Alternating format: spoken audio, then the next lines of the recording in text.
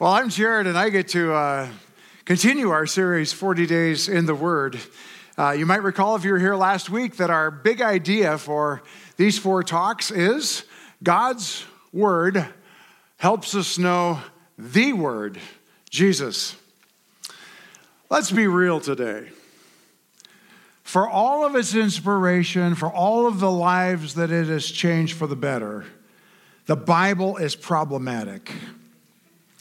You put this thing in the hands of egocentric, unloving, power-hungry people, or people who don't know how to interpret inspired literature, they can make a real mess of that. And history is filled with those horrible stories. Heretics being burned for believing much of what you believe. The Crusades, slavery, subjugation of women, annihilation of indigenous peoples, all by selectively quoting verses out of the Bible to justify those decisions. What are we supposed to do with the Bible? Well, the Bible's a collection of many books, and it is a record of people's experience during God's self-revelation to them. And it's an account of our human experience as God comes into our history. The Bible didn't fall from heaven in one nice, tidy package. Sometimes I wish it would have. But it came being written across 1,500 years by different people who were trying their best to listen to God, as the Spirit was guiding them in their listening and writing process. Now, I think the Bible can be intimidating. In fact, some of you may have come from a background where you said, the Bible for us was this holy book, really only interpreted by holy people. I've never been particularly one of those, so I don't really get very deep in it. And some of you may say, my environment was, the Bible wasn't very important at all. Maybe some of you today to say, I'm not sure what I think about the Bible, but if you press me on it, I probably don't believe it. And we're all across the spectrum today, and that's great. As I come to know Jesus better and better, the Bible has an increasing value in my life and importance. And as I look at the lives of people that I respect and want to emulate because of their spiritual life and their character, as they follow God, I've noticed about them 2 things in common. They tend to all know the Bible, and they tend to all let it guide their lives. So today, I want to talk with you about the Bible, and this is going to be a great talk because you're only going to be bored for half the time. Yeah, you want to know which half? That's entirely up to you. Yeah. So in just a moment, the professor is going to come out, and we're going to have a little lecture here, and we're going to be really reasonable about your faith. And then the business applied activator person is going to come out, and we're going to talk about how to go make this actually work in our life. So if you're ready for the prof, are you ready? Set? Here we go. Some of you are saying, I can't wait. Some of you are saying, I can't wait for it to be over. Here we go. Here's our text verse for the day. In 2 Timothy, it says this: all Scripture is God-breathed and is useful. Stop right there. There's not even a comma, and I'm stopping. Notice that the Bible talks about itself. And so it is revealing to us what it thinks about itself. And it says basically the Bible's not just good literature. It's not just helpful moral philosophy. But it's actually, God was engaged in its construction as God spoke through human authors. Let's go on with the verse and it's useful for teaching, rebuking, correcting, and training in righteousness, so the servant of God may be thoroughly equipped for how many? Every good work. That's pretty well trained, don't you think? Yeah. So I believe that the most important decision you'll ever make in your life is what you're going to do with Jesus Christ. And if you're going to follow him as the Lord and leader in your life. I think the second most important decision you'll make is what you're going to do with the Bible. Are you going to follow what the Scripture says? And I want to be real here today. Many of us, if not most of us, carry our own pockets of skepticism about this thing. I mean, this is quite a story to completely buy into and believe. So I want to look today at why accepting the Bible as God's word is not some blind leap of faith, but it is a step of faith. To accept the Scripture as an inspired word of God is a step, but it's no crazy leap. So today I want to look at 5 reasons that may be true, and I think each of us will find some benefit. If you are kind of skeptical in your view, I think that this might be of real interest for you as you consider the claims of God's word in your life. And if you already know this stuff, you're going to be reminded freshly in a conversation you might have tomorrow over coffee. Someone might come your way and say, why do you believe in God and why do you believe the Bible is true? And most of us will default to our personal, internal, subjective experience. And that's valid, but it is not reasonable. Peter, one of the most emotive followers of Jesus, is the one who wrote, "Be ready to give a reason for your faith." So let's be reasonable about that today and jump in. Number 1, ready to go? Here we go. Internal evidence. The Bible claims it's the Word of God, as we just read a moment ago in 2 Timothy. Some of you might be familiar with the name J.B. Phillips. He was an old guy, now he's dead, but he was a great theologian and intellectual and a scholar. And he said something that is really fun and practical. Here it is. He said, there's just a ring of truth about the Bible. It just rings true. Hey, for example, try this one on for size. The rich rule over the poor, and the borrower is a servant to the lender. True or false? Yeah, true. How about speak the whole truth and tell it in love? Hard to do, but true. One of my favorites, in your time of need, it's better to go to a neighbor nearby than a relative who lives far away. True? Some of you say it's better to go to a neighbor nearby even if I have a relative that lives near. Yeah. I don't know. It's your family. Yeah. But you look at it and you say, there's a lot of truth here. Yeah. I love this in the Proverbs. You can actually stake your life on how to live there. Some of the people that I most admire are people that have said, I'm going to take that book of the Bible really seriously. In fact, just a few days ago, I had breakfast with one of the Evergreen guys, great businessman, father and husband. And he said, a few years ago, I decided to read one chapter from the Proverbs every day and then apply it that day in my life. And he really lives this story that you would admire of an amazing life in life personally and family and in business. Internal evidence. It has a ring of truth. Here's the second one. Textual integrity. Now, I bet you've asked this question. It's legitimate. Can the Bible that we have today really accurately represent what happened 2,000 years ago and before? That's a good question. Manuscript evidence is critical. It's a big deal. So think with me. Take antiquity's most famous works. One of those would be Homer's Iliad. There are 634 old manuscripts of that work. That is about as much as you can get to validate an old manuscript that's that old. Go back to the Bible. There are 1,566 complete manuscripts of the Bible and another 15,000 incomplete manuscripts. In other words, there is no ancient document more attested to than the Bible. But if I were a little skeptical and thoughtful, I would ask a second legitimate question, which is, so is there any variance among those manuscripts? Well, many of you know that in monastic communities that there were these guys who carefully copied each of these. And their practice was that when they finished a page or a portion of the scroll or whatever it was, that they would check to see if there was a missing letter. And if a letter was out, throw it away.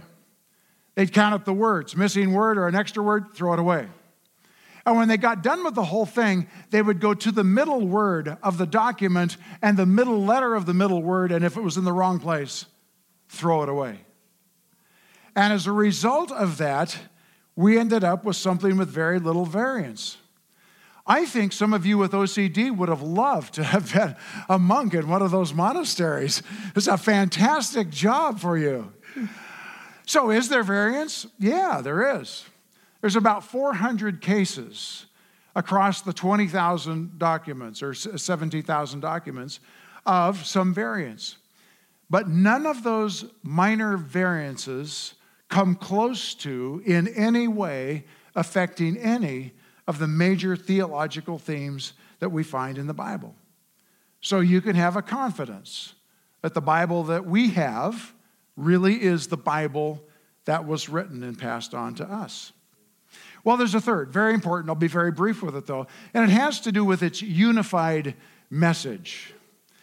You know, this thing from start to finish has a consistent message. Now, every once in a while, I hear someone say, you know, the Bible really is full of self-contradictions. Have you heard that? Yeah, and maybe you've thought that. I've thought that. In fact, all you have to do is take about 8 different, just open the page and point, and you'll end up with quite a mishmash of ideas. You may even come up with something that looks like a contradiction. But you know what happens for people who really know the Bible is we discover that all of these different points of view of 40 authors is coming around one central theme. And that central theme is right at the beginning. And it's that God is just and God is merciful. And God is just and God is merciful. God is just and God is merciful. God is just and God is merciful. It has a unified message from God to us. Well, the fourth one, I think, is very exciting. If you think it's dry and dusty, it won't take long. Here we go. History and archaeology. You know, some religious philosophies, particularly from the Eastern ideas, are not grounded in historical events or necessarily an individual. They may have been founded by thinkers, but not around particular events. Christianity is different in that it's not just good truth, but it's good deeds. And it's designed around critical, real-life things that happened. Jesus came to earth and was born. Jesus lived a real and verifiable life. Jesus died on a Roman cross. And even no serious historian doubts that, because many non-Christians were writing as Jesus' contemporaries and writing about that. Now, there were critics, especially in the 18th and the 19th century, that took a look at the Bible and said, you know, there's stuff in there that really didn't happen. People and places. And so the conclusion was, so the Bible can't be true. At best, it must just be mythology. But in one of the case examples were the Hittites. Now, let me ask you, have you ever met a Hittite? Yeah. Going to have Hittite food this afternoon? Yeah. No. So they said, we've never heard of Hittites. The Bible can't be true. Well, in 1906, there was a major archaeological dig, and they discovered Hittite writings, language, Hittite ruins of villages, Hittite other artifacts, Hittite art. In fact, today, if I have really piqued your interest, you can get a PhD in Hittite studies from the University of Chicago. Yes. I have no idea what you would do with that, but you can get one. Go through Krispy Kreme, get your donuts, thank the person and say, hey, thanks for the donuts. How did you get your job here? And they say, oh, I just graduated with a PhD in Hittite studies. I know what you do, yeah.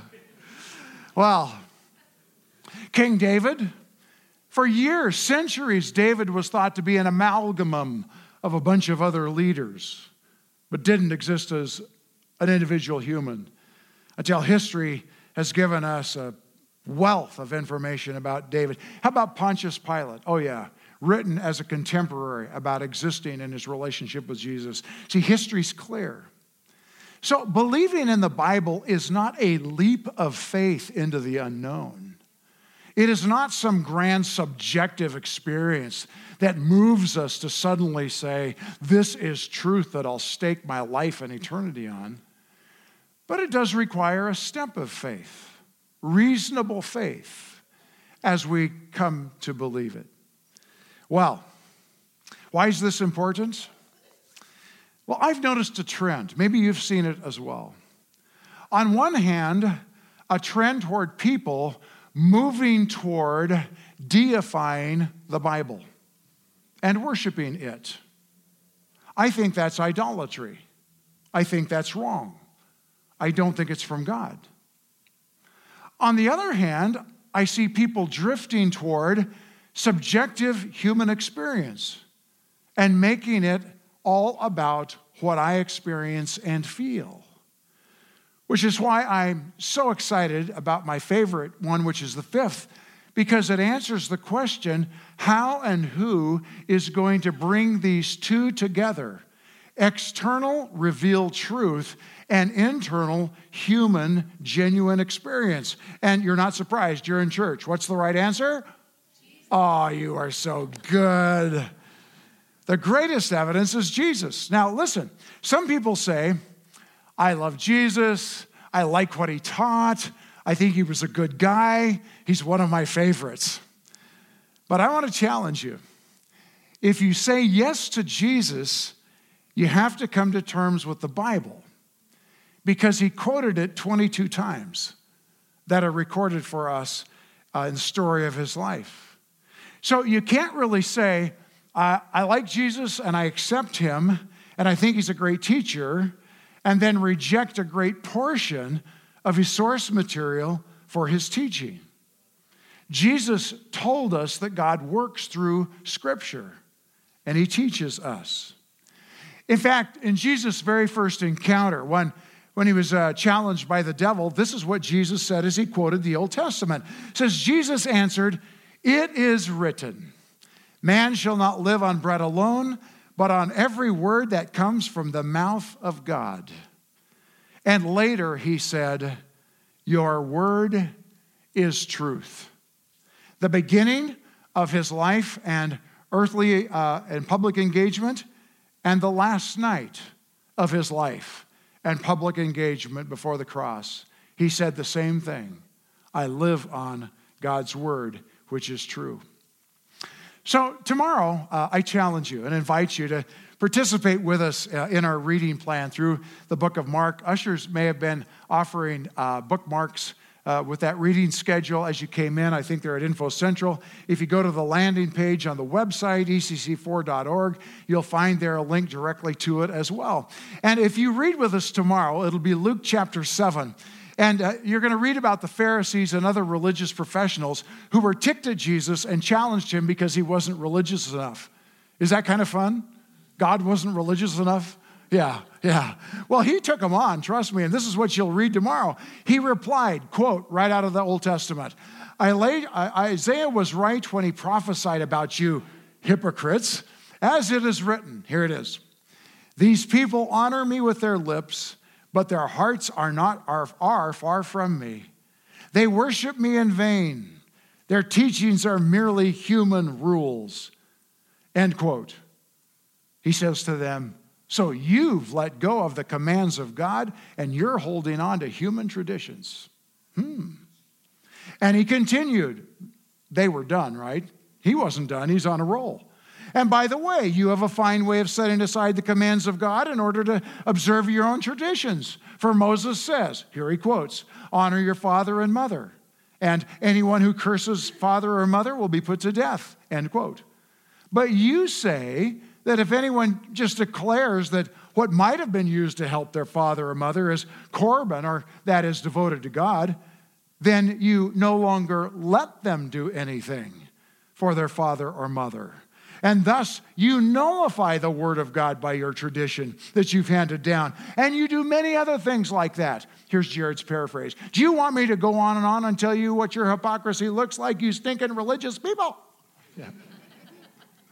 So notice what Jesus did with God's word.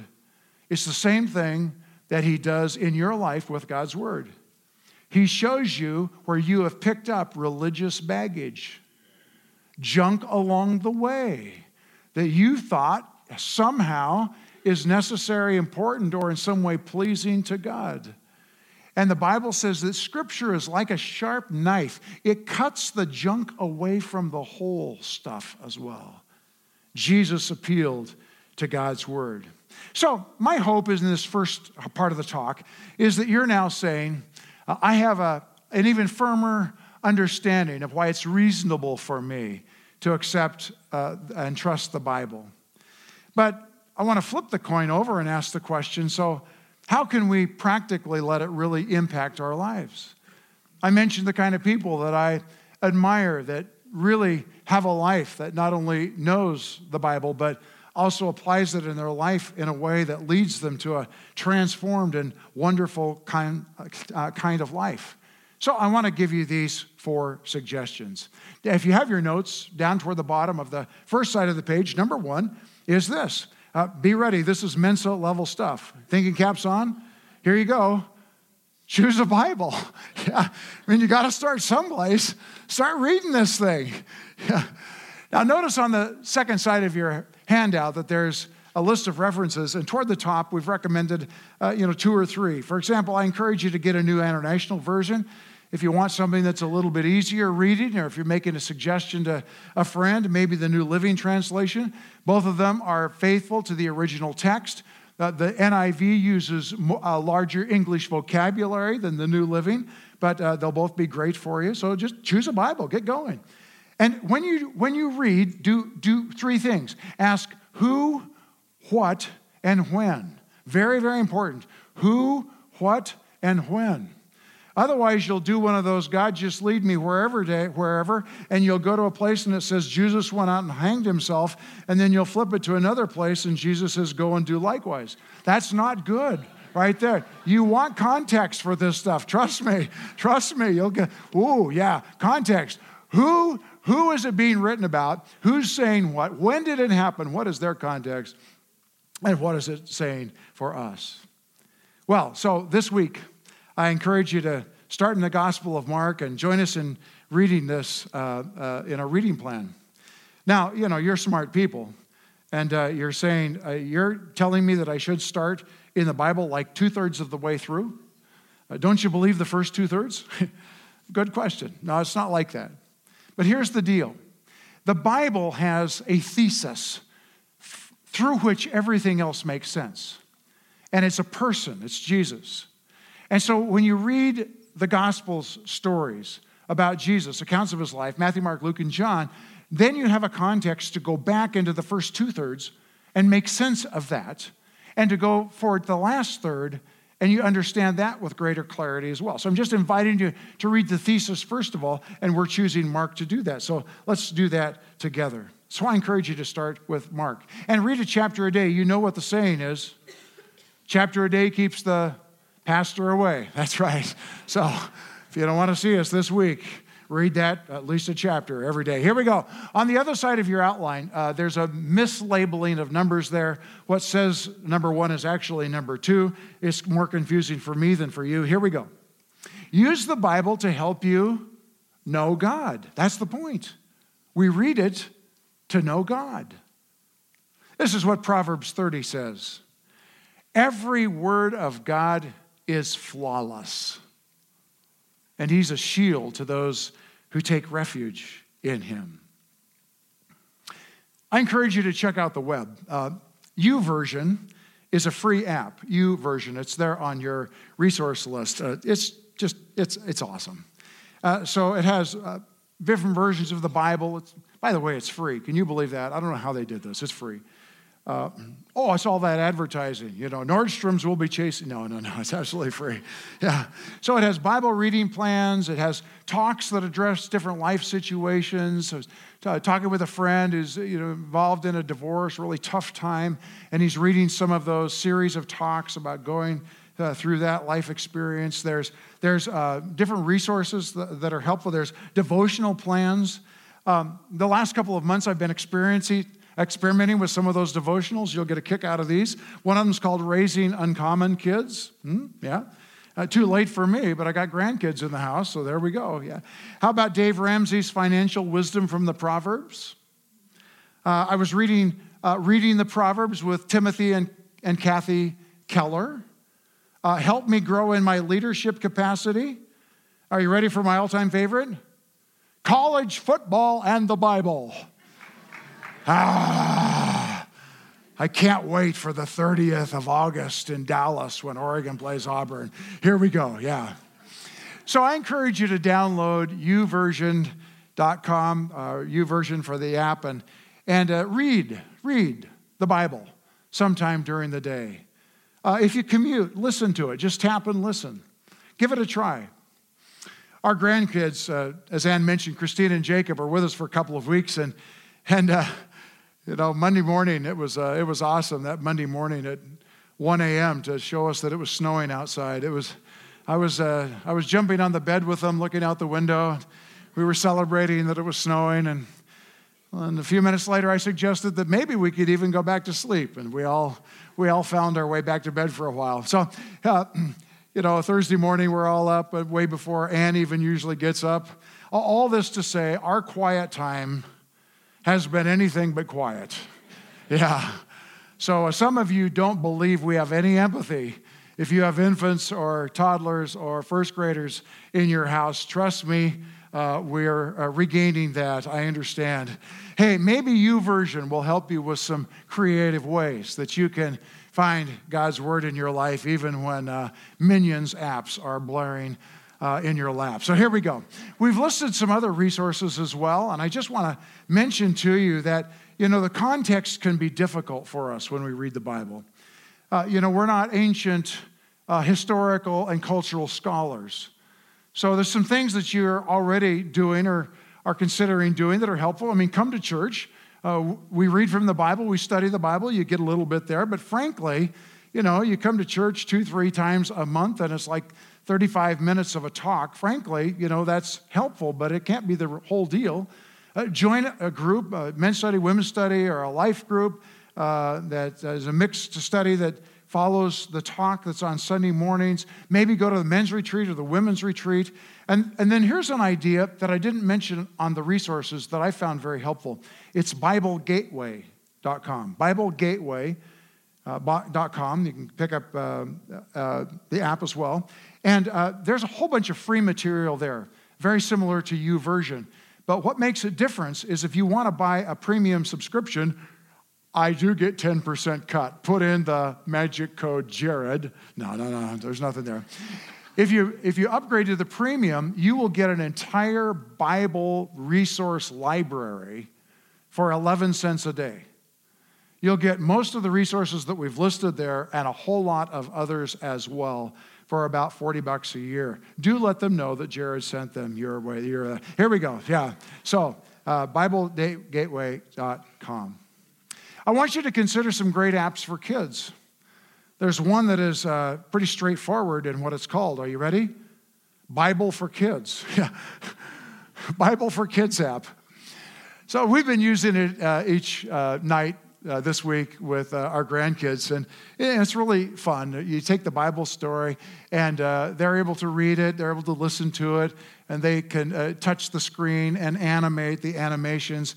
And then at the end of the story, they can take a quiz, and it's really fun. And it's certainly geared toward preschool is probably the best use of it. But it's been really fun for me to read the Bible at night with that, I've got to tell you. And the other day, I even caught Jacob, the 4-year-old, going off of Minions, which is like his all-time favorite app on my iPad, and switching over to Bible for Kids app. It really is fun. And if you don't have any young kids in your life and find that the best way to access the Bible, you just do it and tell them you're getting ready in the future in case a kid comes by. Here we go. Yeah, here we go. Okay, number 3, let the Bible guide your decisions. We all want to make good decisions, right? Any of you ever make a bad decision? Yeah, we all have.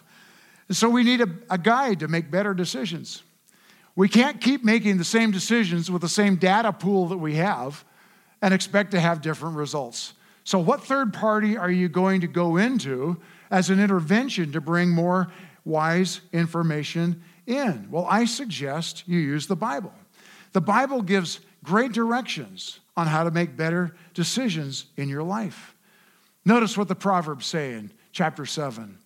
My son, keep my words and store my commands within you, and keep my commands and you'll live. Guard my teachings as the apple of your eye. Put them on your fingers and write them on the table of your heart. The Bible gives us direction. But let's dig just a little bit deeper. How about when we're trying to re-engineer our heart or reconfigure the habits in our mind or deal with a hurt that's so deep we feel like it's become part of defining our identity, and we wonder if we just have to live with that for life? And we come to the Bible, and God says something that He believes about you that makes all the difference. Because at the end of the day, it's not just what you believe about God, it's what God believes about you. So when you're tempted to go toward your darker side, you read that God says about you, I have given you the ability to move out of this situation in the right path. About that hurt that's so deep you wonder if it'll ever be healed, the Bible says these words, so He sent His word and He healed them. So we've seen practically that we can choose, use, decide, and here it is, number 4, the last one, apply what you've learned. I love this promise in the book of Joshua. It says, keep this book of the law always on your lips.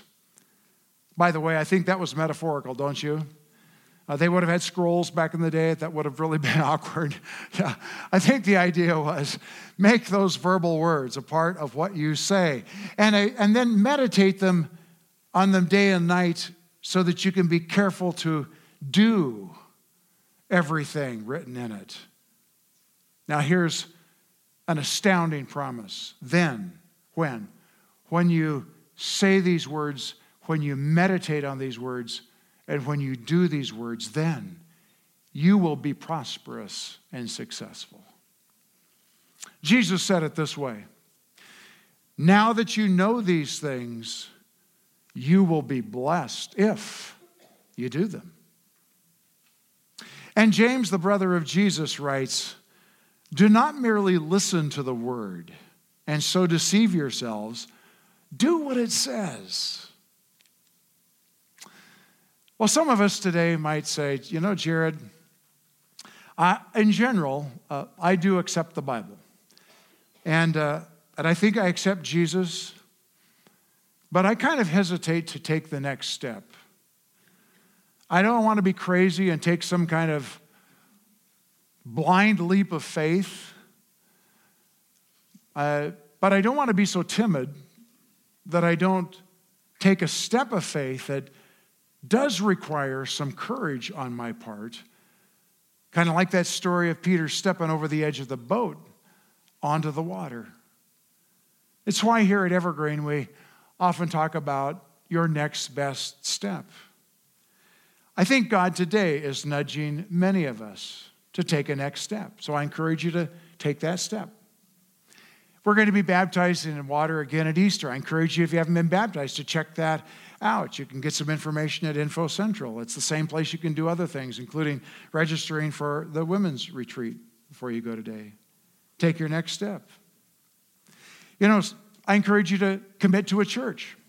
It doesn't have to be this church. The only guarantee is the church you commit to is going to be filled with a lot of imperfect people. But a church where people together are on their way to follow Jesus. Connect with others in a group. Or your next step might be to go to a retreat that's available. Or maybe your next step is to download an app and to start reading God's Word. What's your next step? I encourage you to let Scripture challenge you. Let it challenge your religious junk that's piled up. Let it challenge some of your behaviors. Let it challenge some of your values and philosophy. Because when we hear God's word and we align to it, is when we experience the promise that Jesus gave us. Then you'll have life and have it to the fullest. Take your next step. Let's pray. God, thank you for making our faith real and reasonable, and for giving us a reliable record, Lord, of your self-revelation across many, many years through many people in different literary forms with one big message, that you are just and you are merciful. Today, Lord, we step into you. We agree that we've sinned and we receive your forgiveness. We agree that we're underpowered and we receive the baptism and saturation and fullness of your Holy Spirit. We agree, God, that we don't have enough good information to make the best decisions, and we come hungry for your really wise scripture and word. Lord, we agree with you that we don't know what to do many times, and we ask that by your word and your spirit that you would guide us. And most of all, God, our prayer is this: make us more like Jesus, for your honor and glory, for the blessing of others around us. In Jesus' name. Want to say together with me? Amen.